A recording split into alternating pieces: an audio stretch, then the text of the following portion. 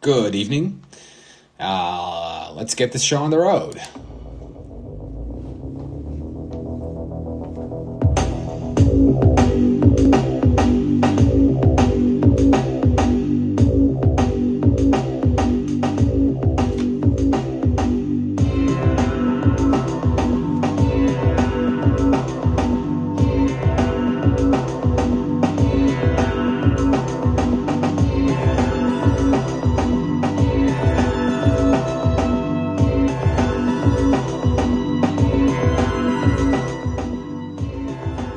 Good evening, everyone, and welcome to this episode of All Crossed Out on Call-In. It's Wednesday night again, it's 9 p.m., and we're all crossed out. Hey, Jen. As per usual. Yes, how's it going, Jen? Good, how you doing, Noah? All right, it's yet another crippling week of bad takes and loss of faith in humanity. But maybe with, I don't know, I think, are we going to be potentially talking about something that could be good? I don't know. Maybe. I'm not entirely sure. Yeah, I think that's going to be the theme of tonight, right? Is this a good thing? And so, yeah, as the name of the episode implies, we're going to be talking about the interesting Twitter-related news from one Elon Musk, who is, I don't know, has suddenly become a player in Twitter. Apparently, it wasn't so suddenly. Publicly, in terms of like what we the public know, it was pretty sudden. But it turns out that he's been planning this or working towards it for a little while now, and that a lot of his talk about it on social media recently was probably, just like a kind of a cheeky manifestation of something that he's actually been working on for a little bit longer. Yeah. And obviously you guys can tell from the title of this episode, you know what this is about. But I will go ahead and start with the sort of nerdier part of this story, and that is kind of the actual acquisition of stock by Elon Musk into Twitter. So what ended up happening is, for those of you who don't know, the end of the fiscal quarter 1, 2022 in the United States is March 31st. So on March 14th, I believe it was, Twitter filed their regulatory. There's a whole bunch of like nerdy stuff. I'm going to try not to go into the weeds about this, but when you are a company and you have shareholders, you have to file disclosures every quarter about who your stockholders are, who your shareholders are, how much they own, all that good stuff. And it's part of the whole SEC regulation thing, and that's the Security and Exchange Commission, not the Southeastern Conference, because I always have to remind myself. So anyway, so this gets released because these are the whole point of creating these documents is for public consumption so that the public can know who exactly owns what in what company. Anywho, so we find out that Elon Musk now owns 9.2% of Twitter stock, which makes him the single largest individual shareholder, but obviously he's not a majority shareholder at 9.2%. So we find this out. When Twitter made their initial SEC filing, he was listed as a passive investor. Sometime between March 14th and a few days ago, Elon Musk was named to the Twitter board of directors, which makes him, obviously at that point, not a passive investor. But here's the thing. The rumor / theory / I don't think like Twitter has ever or will ever confirm this, is that the reason he was named a board member is because if you are a board member on Twitter's board of directors, you have a hard cap of how much stock you could own in Twitter, and it's 15%. Basically, you cannot sit on the board and own more than 15% of Twitter's stock. So the going idea is that he was named to the board of directors basically to stop him from doing to Twitter what he did to Tesla, which, again, for those of you who don't know, again, not to go into the weeds here, but Elon Musk is not, technically speaking, a co-founder of Tesla. He basically bought his way into that position through what in the 80s would have been considered a hostile takeover. Basically, he bought enough stock in Tesla to grant himself the co-founder status and to basically become CEO. And so my theory is somebody on Twitter, or not on Twitter, but within Twitter, Yeah, finally I thought you were going to say like someone on Twitter, first name, bunch of numbers. but somebody within Twitter finally figured out, because he started buying this stock back in January, and he's been buying bits of stock from January until the end of fiscal quarter one. Somebody finally figured out, oh shit, he's trying to do to us what he did to Tesla, and basically doing like a slow moving hostile takeover. Because, I mean, Elon Musk's net worth is $302 billion. He can buy Twitter and not even think twice about it. So somebody finally figured out, like, oh shit, wait a minute, and put him on the board after the filing to stop him from buying more stock. But again, this creates a whole situation where there's SEC complications. And the SEC already does not like Elon Musk anyway, because he has a notorious history of flouting reporting rules and by reporting by a certain date. And that also comes into play here because, again, SEC regulations say that if you buy more than 5% of a company's stock, you have to report that within 10 days. Musk did not do that. And so the SEC is mad about that. They're going to be mad about a whole bunch of stuff on this because they're already mad at him anyway because of his basic, fuck you attitude toward the SEC as in regards to Tesla stock, because there's always been, I mean, not rumors, but like he's done this before with Tesla stock where he's not reported correctly, he's not reported on time, and there's always been the argument over market manipulation from, again, his tweets regarding Tesla. I mean, he's done numerous times where he's like tweeted something about Tesla and the stock spikes 25%, and then there starts to be that argument about, well, is he doing market manipulation or is he just being high as balls and tweeting from the toilet? Like, and that's a really weird gray area that the SEC doesn't really know how to address, but they don't like him anyway. So there's a whole bunch of legal ramifications to this purchase of stock and him being named to the board of directors. Plus, on top of that, there's the whole cultural issue of now Elon Musk, somebody who has been very critical of Twitter, somebody who's been very open about his feelings about how he feels about how Twitter handles content moderation, is now a member of the board of directors. And honestly, just from a purely cultural perspective, I'm very happy that we finally have representation on the board of directors. We finally have a shitposting power user who admits to tweeting from the toilet, who trolls U.S. senators, and sends Dogecoin to the moon on the Twitter board of directors. Finally, we have one of our own. It really is an interesting moment, and he is a very odd figure in the landscape.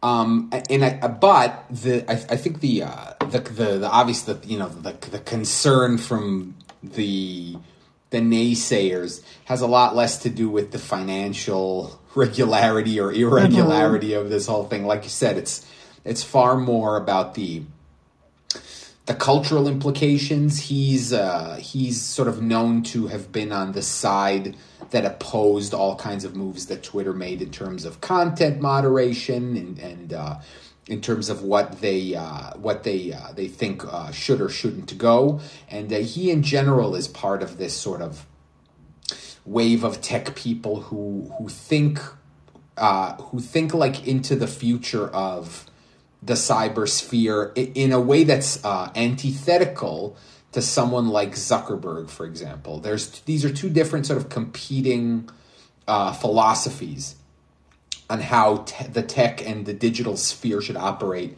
in the future. Zuckerberg is a panopticon centralist, I don't know how you want to call it, and Musk is more on the side of people like the Bitcoiners of the world, and actually a surprising member of that group who you wouldn't expect, Jack Dorsey, who is a bit of a walking contradiction. I told this story after Jack Dorsey left Twitter. I felt that it was okay for me to tell the story. But when Trump got banned from Twitter, Jack, who was still the CEO at the time, went on a little bit of a Twitter thread about how it's not great that tech companies, that 3 or 4 or 5 people in tech can just kind of decide at once in a de facto cartel move to freeze someone out of the digital sphere. And when he said this, I said, it's very surprising to hear Dorsey say this when his company doesn't do it. And I, in a very surprising move, got a DM from him. He's been following me forever for whatever reason. I don't know why. He likes Yoko pics and stuff. But he didn't like my Yoko pic. No. He sent me a DM and said, I actually agree with you, but there's a big difference between what I can do and how I'm tied as the CEO of Twitter.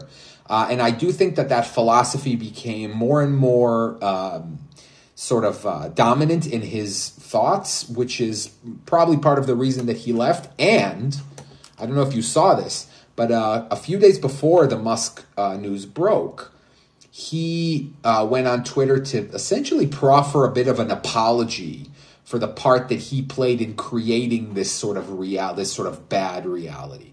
Mm-hmm. By the way, apropos of nothing, when Jack DM'd me this, my response to him was, "I hope you'll use your platform to do good. Oh, and can I get verified, please?" And then I said something like, "I know this is kind of douchey, but like, when am I ever going to get this chance again?"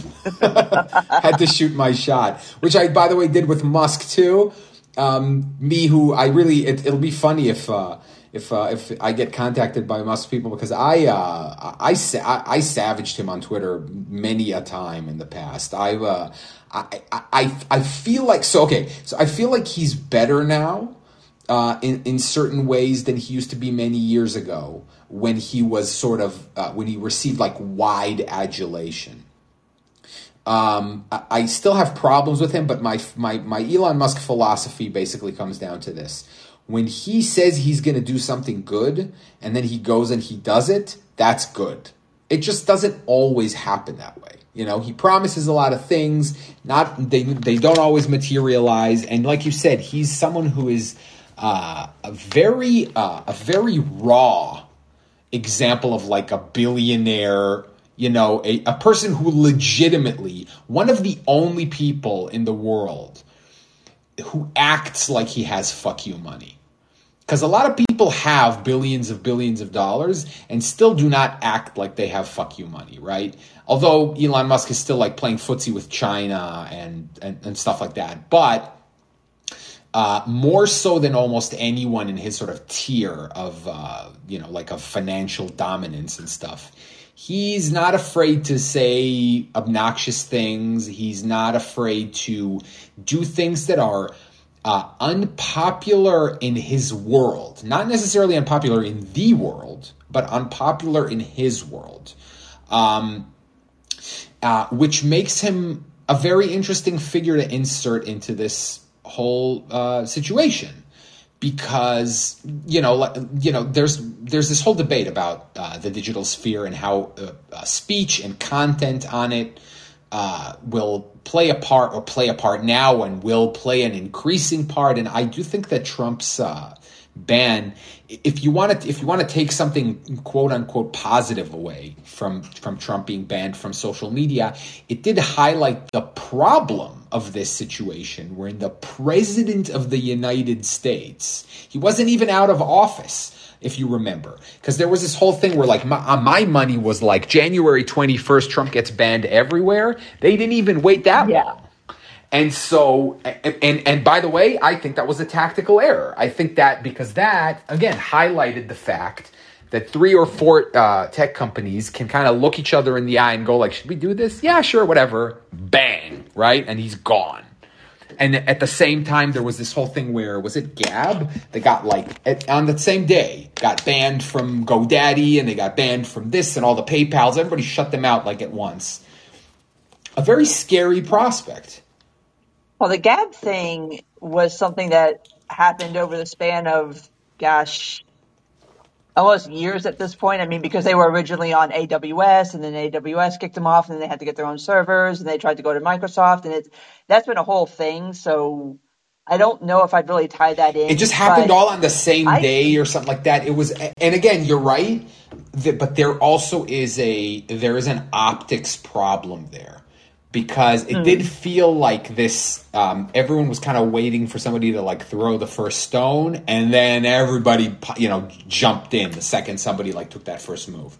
And see, that's how I view that. I don't view it as like Trump getting kicked off social media altogether was like some kind of cabal where everybody like got together, like, and everybody forgets it wasn't Twitter that was the first one. It was Facebook. Facebook was the first one to kick Trump off, and then once that happened, everybody else felt free to do it. And I mean, it was it was the 7th, I believe, because I don't even think it was 24 hours after the riot on January 6th. But I mean, he would have been out of office on the 20th. So, but whatever. But I think that situation just kind of forced a lot of people's hands. But back to Elon, I have a soft spot for people like Elon who, like you said, he fucks around a lot.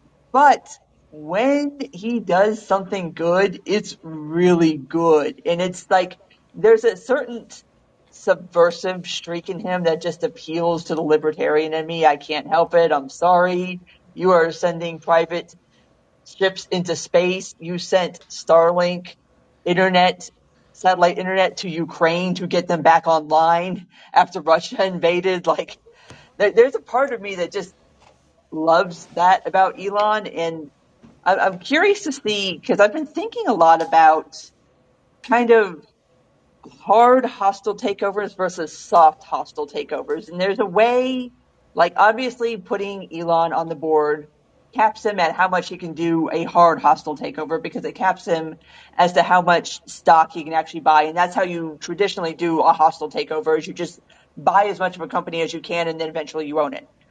But him being on the board and him having 80 million Twitter followers and him being somebody who is of a position of prominence, like there's a bit of a soft hostile takeover there because, I mean, you can't say that his opinion doesn't matter. And not just as a board member, but as somebody on Twitter. But now he is a board member. And so his voice does carry a certain amount of weight in that room now. So what exactly does that mean going forward? Yeah, and he's a very weird animal because we've grown to expect people in his situation to act in a very sort of predictable way. For example, to devote their wealth towards very sort of samey things, philanthropy, but in a very samey way.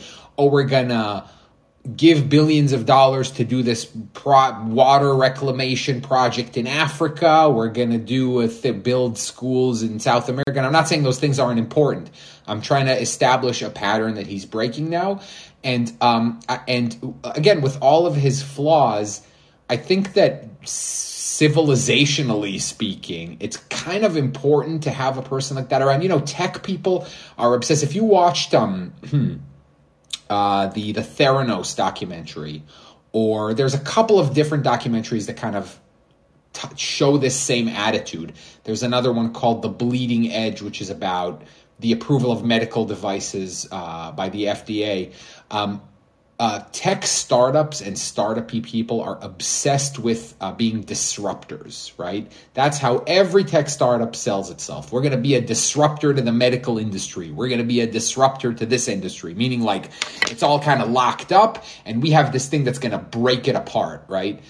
Elon Musk is a legitimate disruptor, not in the sense that, not like Tesla is a disruptor in the auto market.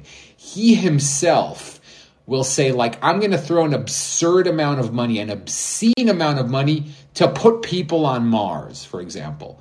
Now, whether or not it works or not, I mean, eventually we will put people on Mars. It's just a matter of how long it'll take. But the fact that there is someone who is willing to throw private sector person who's willing to throw mountains and mountains of money at this problem, in the long run, will be good. In the same way, by the way, that the predecessors to the Wright brothers, who spent tons and tons of money, because if you, David McCullough wrote a really great book about the Wright brothers.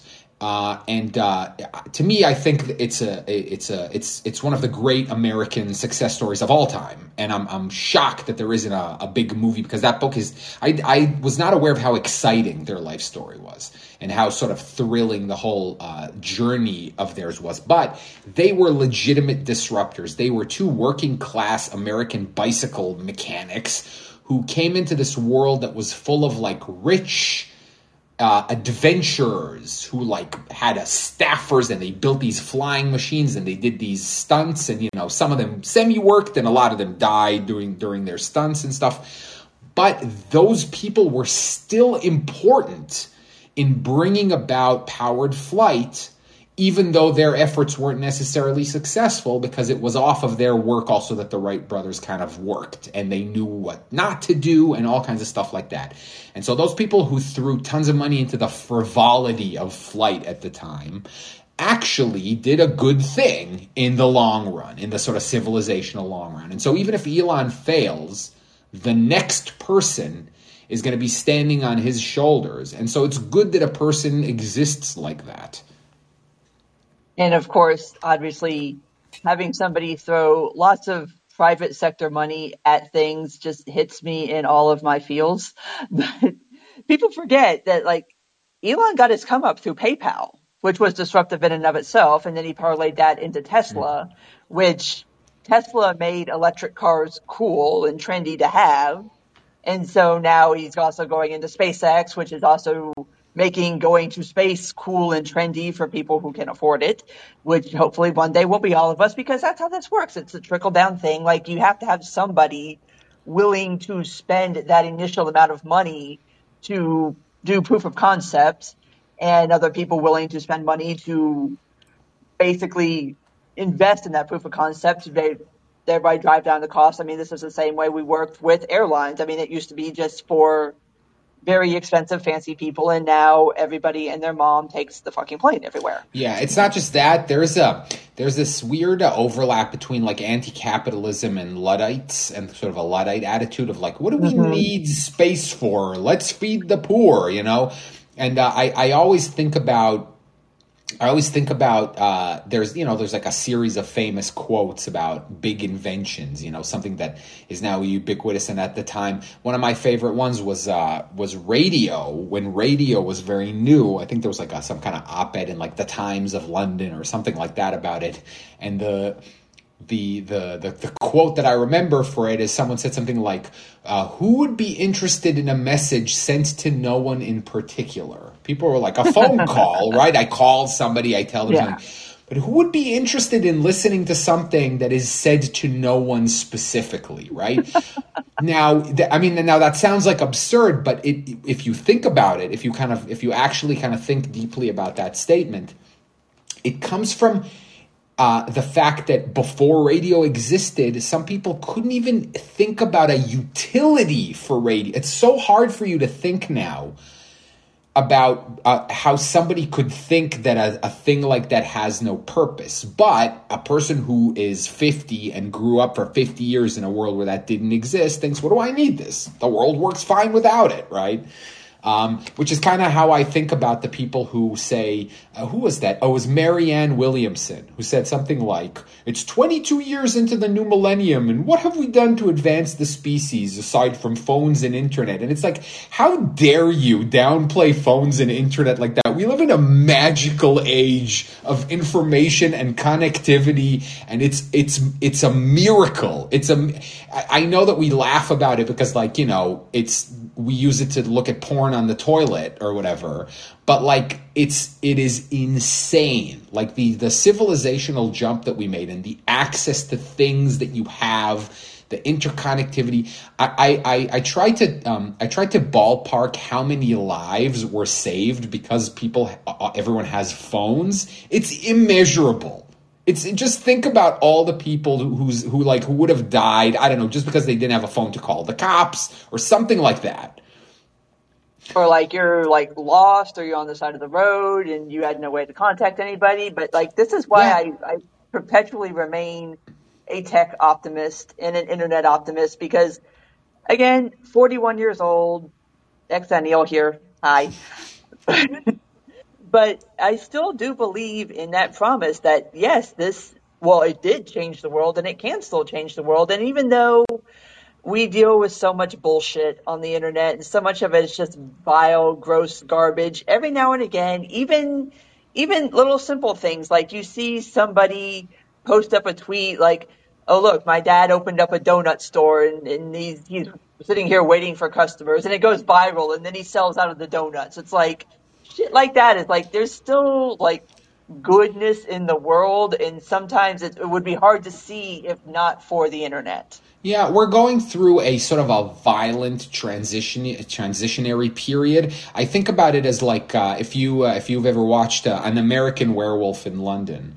It has a very sort of famous practical effect scene where the guy turns into a werewolf, and it is like an extremely painful process because his face is getting elongated and his bones are kind of cracking and breaking as his body changes shape. And that's kind of how I think about a change like this. Think about the Industrial Revolution for a second. It did wonders for humanity, but it had to go through this transitional period of stuff like child labor, horrible lack of safety conditions and deaths, boiler explosions, exploitative factory towns where people essentially became, slaves to and would get paid. I don't know if the people who listen now know, but what essentially would happen was a factory, like a company would build a factory and build a town around it. And everybody who lived in the town would work in a factory, and they wouldn't get paid money. They would be paid like Disney bucks, essentially, that you could only spend at the factory store, right, to buy your things. And so it was like, does that count as serfdom? I guess it's sort of like, industrial serfdom. And I believe the first child labor laws, it took decades. I think 1802, 1804, something like that was like the first anti-child labor laws in Britain, the Industrial Revolution Britain, which was already several decades into this whole thing. And it wasn't like children stopped working the second there was one law in 1804 or something like that. And so and this tech revolution, this internet digital space revolution, is moving at many, many times the speed that the Industrial Revolution did. And we're constantly playing catch up. And so when people say Elon Musk bought Twitter for $3 billion, why didn't he, I don't know, fix the water in Flint or something like that? Getting a handle, sort of ushering what he called like the digital public square or whatever, ushering that kind of thing. It needs a good guide to bring it through this transitional period, and it certainly has not been in good hands thus far. Not just Twitter, but in general, I believe that like I said, there's two different. There's more than two different, but there's the idea of like centrality and privacy is a big problem. It's going to take time. I think we've mentioned this before, the idea that like we're going to need entire generations that grew up in this reality for them to kind of know how to deal with it. Stuff like, your social media childhood that then comes back to bite you in adulthood, for example, is something that I don't think that 2 generations down the line is going to be as big of a problem, because parents will know how to introduce their children into the digital space better. Society will probably develop a slightly better attitude about stuff like that. It takes time, though. I do agree. And to kind of bring it back to Elon and to kind of piggyback off that point, there's been a lot of discussion on social media, on Twitter. Ironically, this is all a very meta conversation about Elon Musk being on the board of Twitter. Excuse me. But of what impact this is going to have on Twitter. Because like I said, Elon Musk has been somebody who has been very vocally critical of content moderation decisions.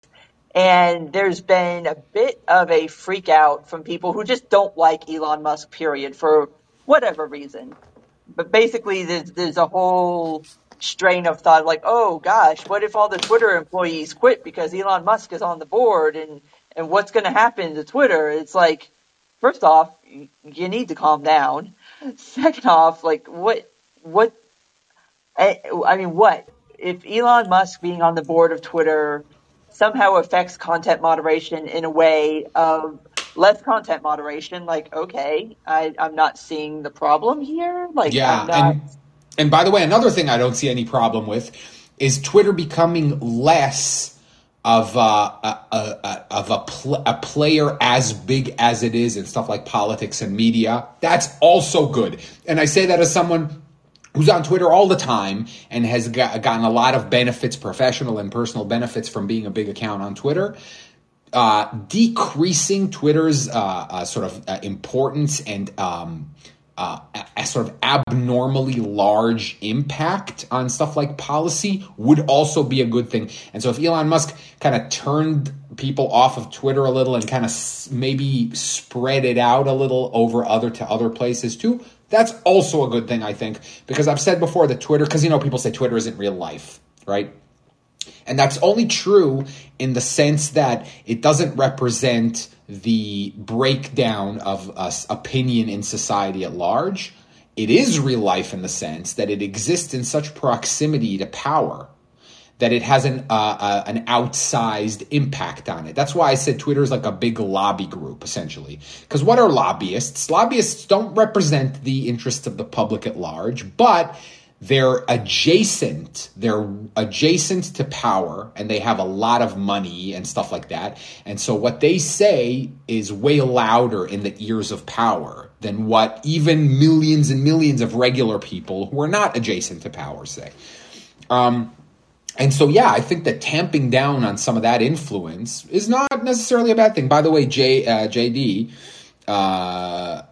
says in chat here about the Industrial Revolution, that men were paid 10 shillings a week in England during the Industrial Revolution, and women were paid 5 shillings, and children were paid 1 shilling, right? They had the little fingers. They could stick their hands in the boilers. That's what the kids did. It's there's like the scene in Schindler's List, right? Useful to the war effort kind of thing. But yeah, so I do think that people who say like Twitter is not important are slightly missing the point, in which Twitter specifically isn't important, but proper stewardship of the digital public sphere is very important. And there's a whole rant I can go on, especially going off of the responses to Elon being put on the board as far as Substack and all of that. But the thing that always cracks me up is when people start to threaten, like, oh, I'm going to leave Twitter. I'm going to leave the platform. Like, you ain't going nowhere. No, you're not, because you're locked into this platform. You are not trying to start over somewhere else. You're not rebuilding your followers. You're not. No, you're fucking not. And this is why I had to laugh when I saw that Elon Musk was buying up shares of Twitter, because there was, before this became public, there was rumors from Elon that he would go start his own platform. And I'm like, well, this is brilliant, because why build your own platform if you can just buy this one right here that everybody wants to be on anyway? Yeah, and it is like there is because Twitter is not is it, like I said, it's by far it's nowhere near, by the way, the biggest one. No, no, it's Instagram not. is way bigger, and even smaller, even ones that are not exactly in the same format, like I think Telegram potentially Mhm. is even bigger than Twitter. The Facebook certainly is, but it TikTok is is. fucking massive. And but like they all kind of serve different functions. Like nothing important is happening on TikTok, right? Exactly. Except the corruption of the younger generations and the insinuation of Chinese soft power influence into the West, which is why I still don't have TikTok. And I think I said a while ago that the best way to consume TikTok is let some other sucker cross post it to Twitter. Yeah. And just watch it over there, or like go to YouTube and watch like the best of TikTok. Let somebody else do that work with that app, and you just get the content off of it. And it will be interesting to see, again, because he's the kind of person who does, right? He says, but he also does. And some other popular billionaire who people will say, oh, this guy's going to come on Twitter and he's going to change everything, all of a sudden plays the game, right? Goes on the board, and now all of a sudden he's like a normative board member. And you're like, what happened? You spoke a big game, but the second you got in, all of a sudden you're now one of the club, and so you're going to play nice with the club. And he's not like that, right? He's never been like that. And Twitter isn't a step up for him. Twitter is like it's like a hobby. It's like he took a Yeah. crocheting class or something like that, right? It's like small potatoes for him. And so I do think it's going to be very interesting. And like I said, I, as a big fan of science fiction and futurism, and I like to read a lot. I have this strong belief that science fiction authors are an incredibly valuable societal resource, because I think it's good that we as a society have people who just sit around for years just thinking about what the future is going to be like, and all the little subtle details of what it might cause, and what some kind of basically think about they'll just throw some variable in. Let's say X happens in the future. What will happen? Let me do a thought experiment, but really think about this. And, they're almost like a little bit like philosophers, where in the past, a philosopher would, try to like follow certain ideas to their logical conclusion. And so they do this too. And so as someone who follows that a lot, I see extreme importance, like I said, in kind of wrestling this transitional period and this rise of the digital sphere. Very important for our society to kind of properly survive it. And it's not easy, and it's dangerous. And I constantly mention this book 7 Eves by Neil Stephenson, where society's almost destroyed by like social media fake news, and the society that comes out of that is inherently averse to mass communication. They develop other kinds of technology, but they kind of steer away from that because they decide that it's a technology that leads to bad. He invented a term for this. He called it amistics, which comes from the Amish, like from the word Amish, the idea that like they perceived certain technologies as harmful to their society, so they decided collectively to not pursue them. And so he says, like, the study of amistics is like, which fields of technology do we not want to go down? Like, maybe like human cloning, for example. Like, we might, as a society, decide at some point that cloning humans is too taboo, would cause too many troubles, it would be too problematic, and just decide that we're not going to do it, right? Yeah, and by the way, if people can join the caller queue if you want to like say something, ask something. See, there you go. People are jumping in, and as I said, I read JD's message in chat. There is also a live chat that you can drop messages in, and I'm always peeking down at it. So if we see comments, we can read them out. Jen, do you have anything else you want to add before we bring Jeffrey up? Only that while you were talking about that, I had like the most amazing, awesome thought that maybe one day Elon Musk will be like summoned to a congressional tech hearing and I will literally stop everything in my life to watch that. Yeah, I mean, and it would be kind of like if you want some good content, if you want some good congressional content, go watch the old PMRC congressional hearings with Tipper Gore and people like Dee Snider.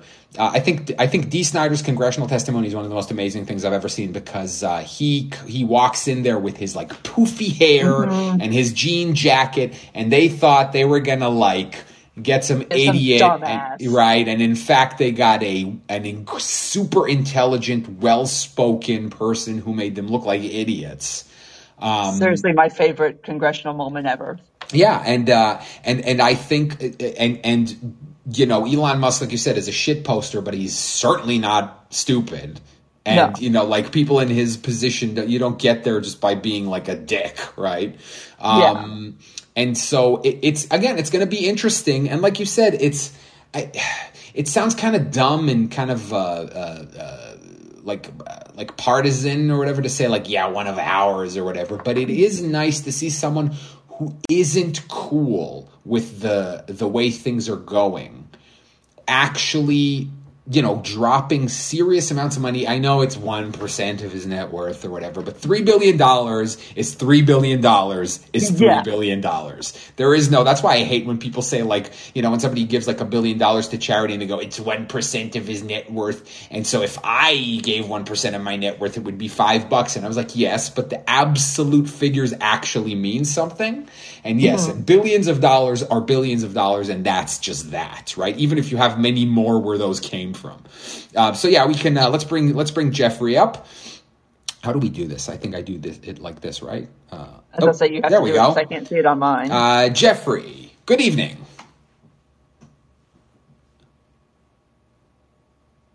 Oh boy, there you go. Hey, can you hear me? Yes. Hey, how you doing?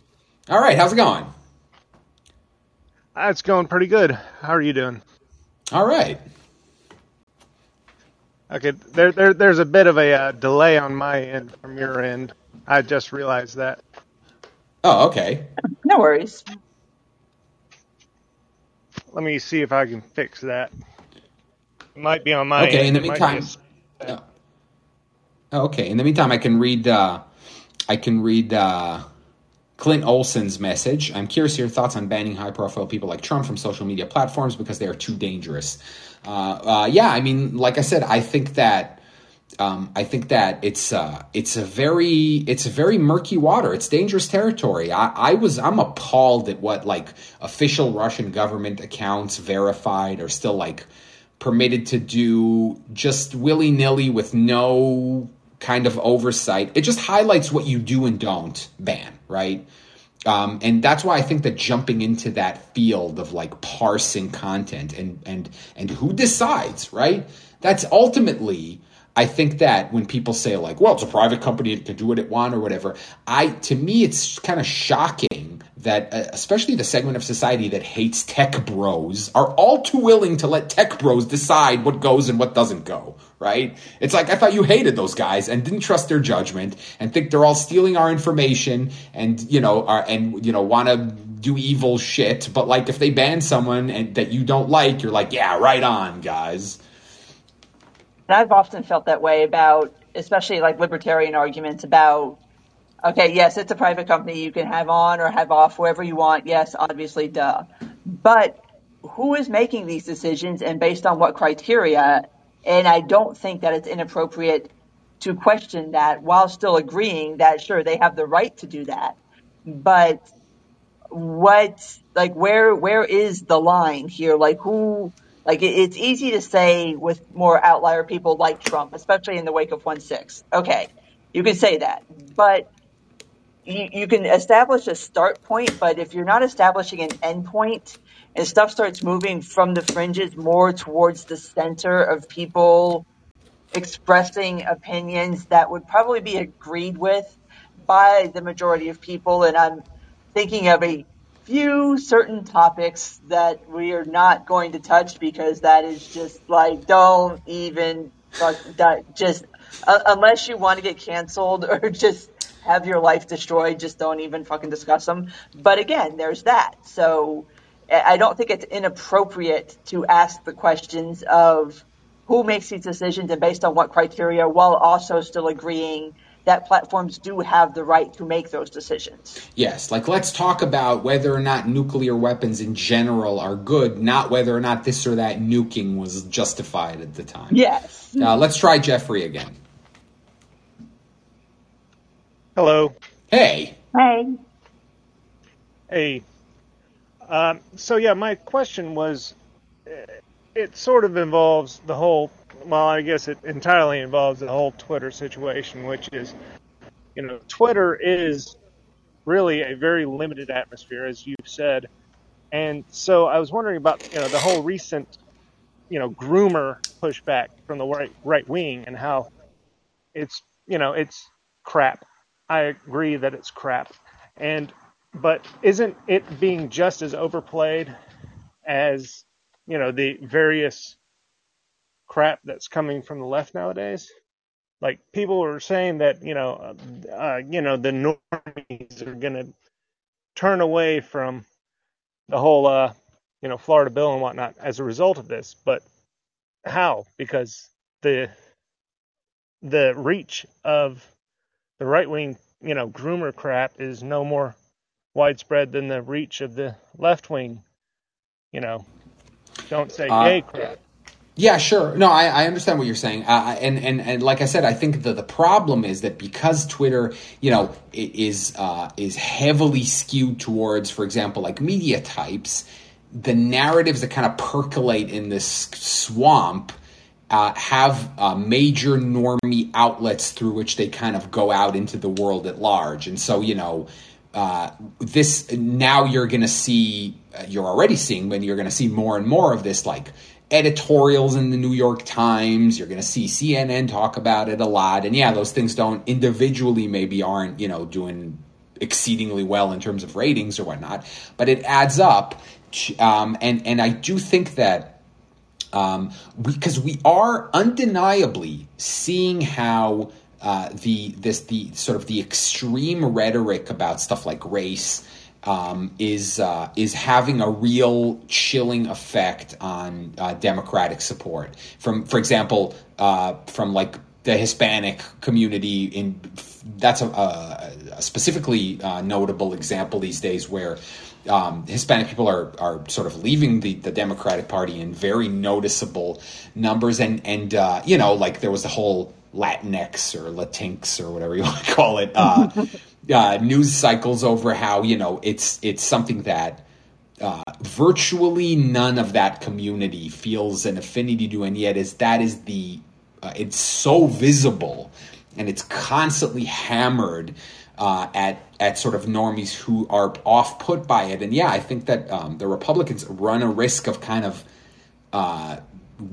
squandering this opportunity by seeming like a group of equally off-putting sort of like people that you feel like, really? So I left this group of screeching exaggerators only to fall in with the opposite group of screeching exaggerators? Like, what am I even doing?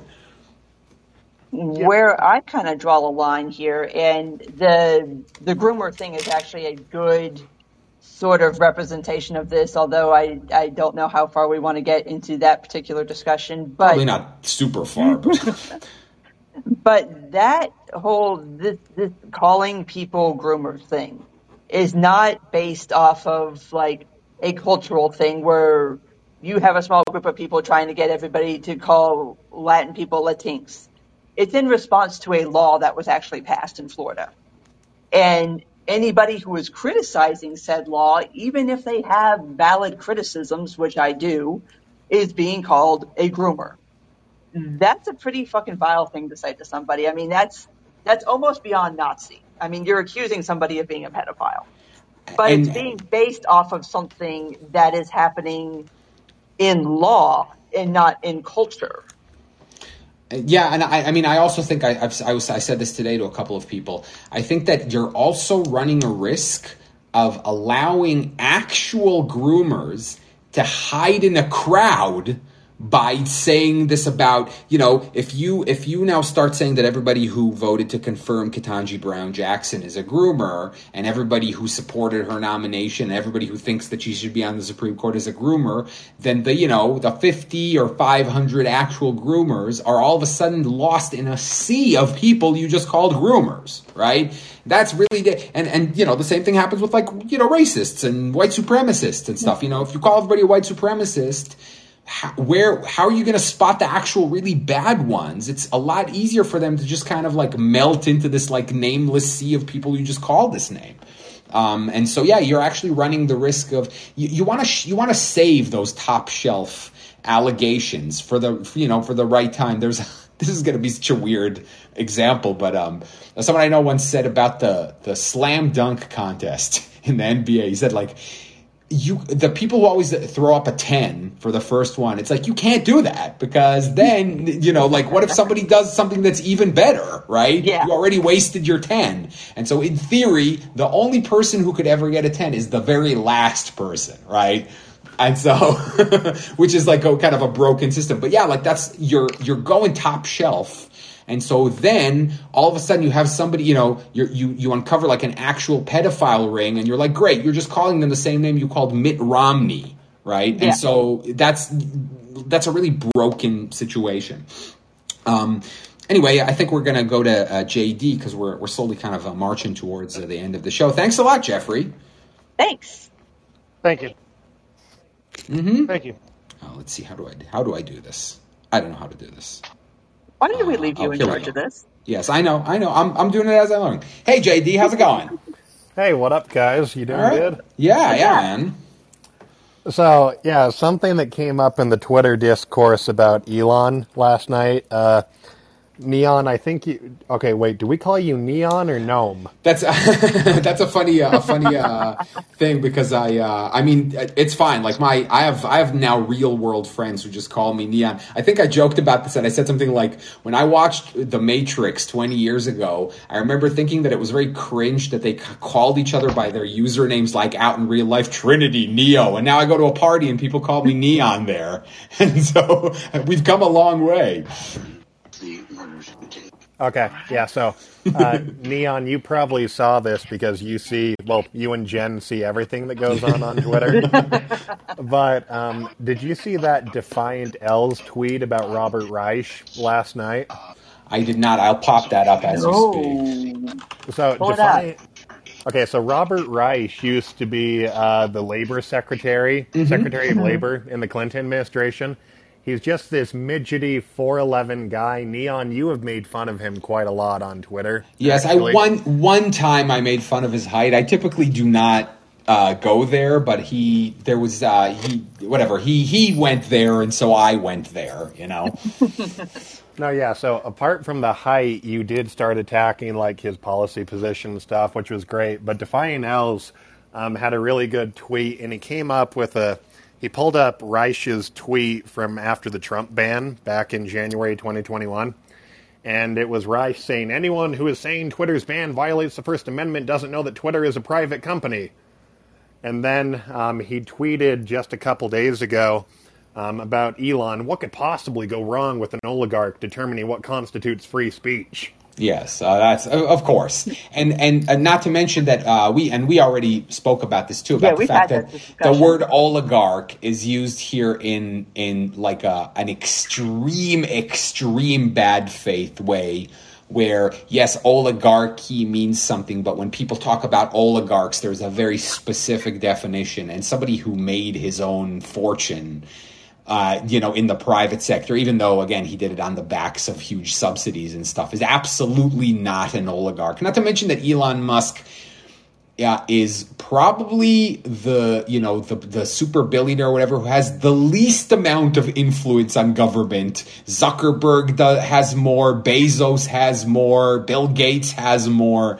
He's way more, he's controversial enough so that he doesn't really have the same influence that someone like a Bill Gates, who's kind of more anodyne. And like I said, he's more of a standard multi-billionaire, where he wants to cure malaria, which again is phenomenal. And I hope, and he again would be doing human civilization a big service if he manages to cure malaria, certainly. Also, though, it seems like Elon was never particularly interested in curating any kind of soft or hard government power. He's really more of a private industry kind of guy, not really all that particularly interested in having the ear of anybody in the government, basically because that means that now you're beholden to them. And yeah, I mean, in a way, too. going to Mars is perhaps the biggest act of like anarcho-libertarianism that you can commit. Like it's like the most away from any kind of terrestrial authority that you can get. And I think he said something funny. I think he said that he wants to die on Mars, hopefully not on impact. That was a very funny thing for him to say. And by the way, if he goes to Mars, that's another huge putting your money where... Imagine the richest person on Earth, right? Who can live like a literal king. Forget like a literal king. He can make literal kings look quaint by comparison. And he's going to go live on Mars. Do you understand how hard life is going to be there for the first 100 years of Mars colonization? Think frontier living, you know? Think the Oregon Trail times a billion, because, you know, not only do you die of typhoid, but there's like no air, right? He's going to die of dysentery on Mars. Yes, or of you know, of explosive decompression or something like that. He's going to die like Arnold Schwarzenegger in Total Recall, blah, eyes popping out of his skull and shit. But yeah, like that to me is a very interesting prospect. And, you know, we were talking about this before with like Bezos going on Bezos and also Richard Branson taking the inaugural space flights of their things, where people thought, oh, these are just rich billionaires playing with their toys. And I was like, no, that's actually the reverse. They're actually doing the proof of concept. They're like, this is crazy. I built a prototype or whatever, and I'm going to be the first person to fly on it. I would have expected them to sit back until it was like 1,000,000,000% safe and then do it. Like send some other guinea pig idiot to go crash, right? But yeah, like I think that, and that's a big, I mean, that's not a negligible thing for him to be like, yeah, I actually want to. Thank you, Clint. Clint says people called Robert Reich the Turd Reich. That's a very I like that a lot. That's very clever.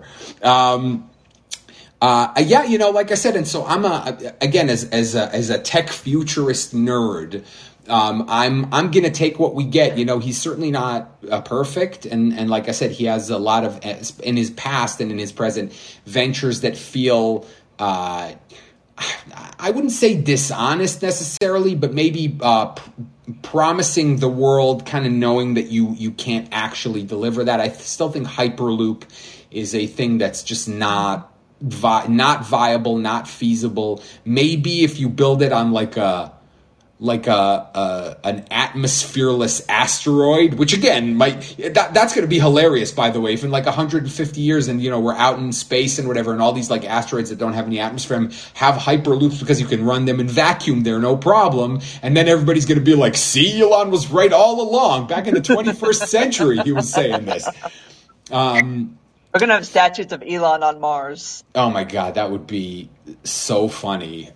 Speaking of Mars, by the way, if anybody here is actually interested in Mars, you know, because we're talking about Elon Musk, the Mars trilogy by Kim Stanley Robinson, a very sort of seminal, famous trilogy of books about the human colonization of Mars. It's very dense. It's not exactly brisk, fun time. It has a lot of like geology and science and geopolitics. It's about, there's a whole half of one of those books is about how they write the Martian Constitution. They have their constitutional convention and how exactly they come up with all the laws. It's very interesting, but dense. And I thought about, when I read it, I thought about John Paul II's review of The Passion of the Christ. When John Paul II went to see The Passion of the Christ, his review was, it is as it was. That's what he said about it, right? Meaning like it was totally authentic, right? And so when I read the Mars trilogy, I said it is as it will be. It feels authentic enough where you're like, this is kind of how it's probably going to happen. Except for one minor thing where there's a stowaway on the first mission to Mars, which is like impossible, right? Yeah. Thanks, JD. Always fun to seeing you here. Yeah. So, Neon, I've got a book recommendation for you. Okay. Since you keep throwing out stuff. So, on the future colonization of Mars, kind of along the Mars trilogy, there's a book series called Red Rising by Pierce Brown. Yes. I don't know if you've heard of it. So I read, I think, a couple of chapters of the first book, and I was like, and then I think I said on Twitter, like, I didn't really connect to it, and people were like, no, idiot, keep going. And I'm guessing you didn't keep going? Not yet, but you know what? Now that you said that, that's going to be, I'm currently listening to the second cycle of Mistborn, but that's going to be the thing that I go to after that. Yeah, so Red Rising, you just have to get to the point where the main character gets carved. After that, it picks up and it gets a lot better, and it's essentially the book form of the Amazon Prime series, The Expanse. Like, fantastic. Okay, great. Yeah, because I really enjoy that. I actually by the way, I started reading some of the Expanse novels, and I was shocked to discover, because when I watched The Expanse, I didn't watch all of it, I watched, I think, 4 seasons of it. I was enamored with that small sci-fi detail in it, and I was shocked to discover that a lot of it isn't from the books. It is actually in the show and not in the books. For example, Mars, on Martian ships, when they go to alert status, the lights turn blue. And when they're normal status, they're red, which is the opposite of Earth stun, because on Mars, red is normal, and blue is emergency. I thought that was really smart, and I was expecting to read that in the book, and it's nowhere in the books. So that means, but I think Corey, that's actually a pen name for 2 people, right? James S.A. Corey or whatever, the quote unquote author of the Expanse books, is actually 2 people who use one pen name. Those are all good. A few recommendations to end the show, I guess. Also, I think Jen is going to see Everything Everywhere All at Once this weekend. I saw it last weekend. I cannot recommend it enough. It's joyous, amazing. It stole Multiverse of Madness's Multiverse Thunder. It's going to be hard to top that in the multiverse movies realm. Yeah, I'm going to go see it on Saturday afternoon. So, because nobody on Twitter will shut up about this damn movie. So, yeah. But you know what? I'll again the show that popped into my head that I did not think was going to pop into my head during that movie was Rick and Morty. On more than one occasion, it felt like live action Rick and Morty, which is very, very cool. Anyway, a fantastic movie. Jen, do you have any kind of closing remarks? Nothing that I can think of. I think we're ending on a good spot. Yeah, I think so. Was there something we wanted to say about Will Smith? I think that story's over. I think it's going to be funny. We need on Ambitious Crossover Attempt, we need to literally do a 5 minutes on Will Smith every episode, like into the future. Just like do and it's the Will Smith minute. What's going on in his story or whatever. It's like following the stock exchange or something like that. Actually, I think the next story is going to be about Ezra Miller and how Ezra Miller is it's just like nuking his own career. Thank you for joining us, I guess. Ambitious Crossover Attempt, as always, is available on all your podcast catchers. And we'll be having another one of those this coming Monday, I guess. Jen, you want to plug your socials and whatnot? Okay, so you can find me at that Jen Monroe. You can find me on Substack at jenmonroe.substack.com. Obviously, you can find us on Twitter at AMBXover and in all your podcast catchers for Ambitious Crossover Attempt. And obviously here on Callin for All Crossed Out. Yes, thank you. And obviously Neon Taster on Twitter, youtube.com/Shisa/Neon Taster, and twitch.tv/Neon Taster, which I guess I'm going to have some more Elden Ring for you pretty soon. I had to take a little break for life things and whatnot. And thank you so much. This is always so much fun to hang out. I see a lot of the same faces in the crowd every week, and that's great. And always happy for participation and hearing your comments and questions and stuff. Thank you so much, Jen. Thank you, Noam, and thank you, everybody, for showing up and commenting. Good night. See you next week. Bye. Bye.